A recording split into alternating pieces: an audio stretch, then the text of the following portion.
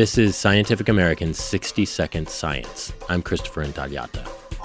Representative Lamar Smith of Texas, the Republican who heads the House Science Committee, has long been skeptical of global warming. He's accused government climate scientists of doctoring their climate data, and he's called the UN's climate reports, quote, more political than scientific. It's all part of what he called the climate change religion in a Wall Street Journal op-ed.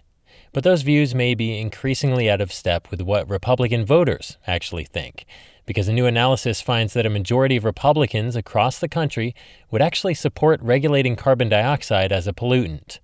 As for the overall consensus on whether climate change is indeed a thing, half of Republican voters think the climate is being transformed, although far fewer think human activity is what's responsible for the changes. The study's in the journal Climatic Change.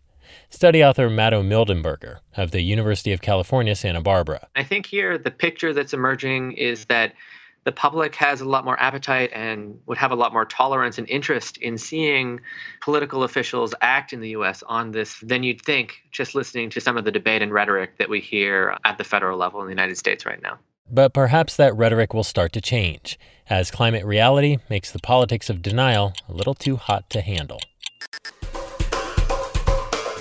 Thanks for listening. For Scientific American's 60-Second Science, I'm Christopher Intagliata.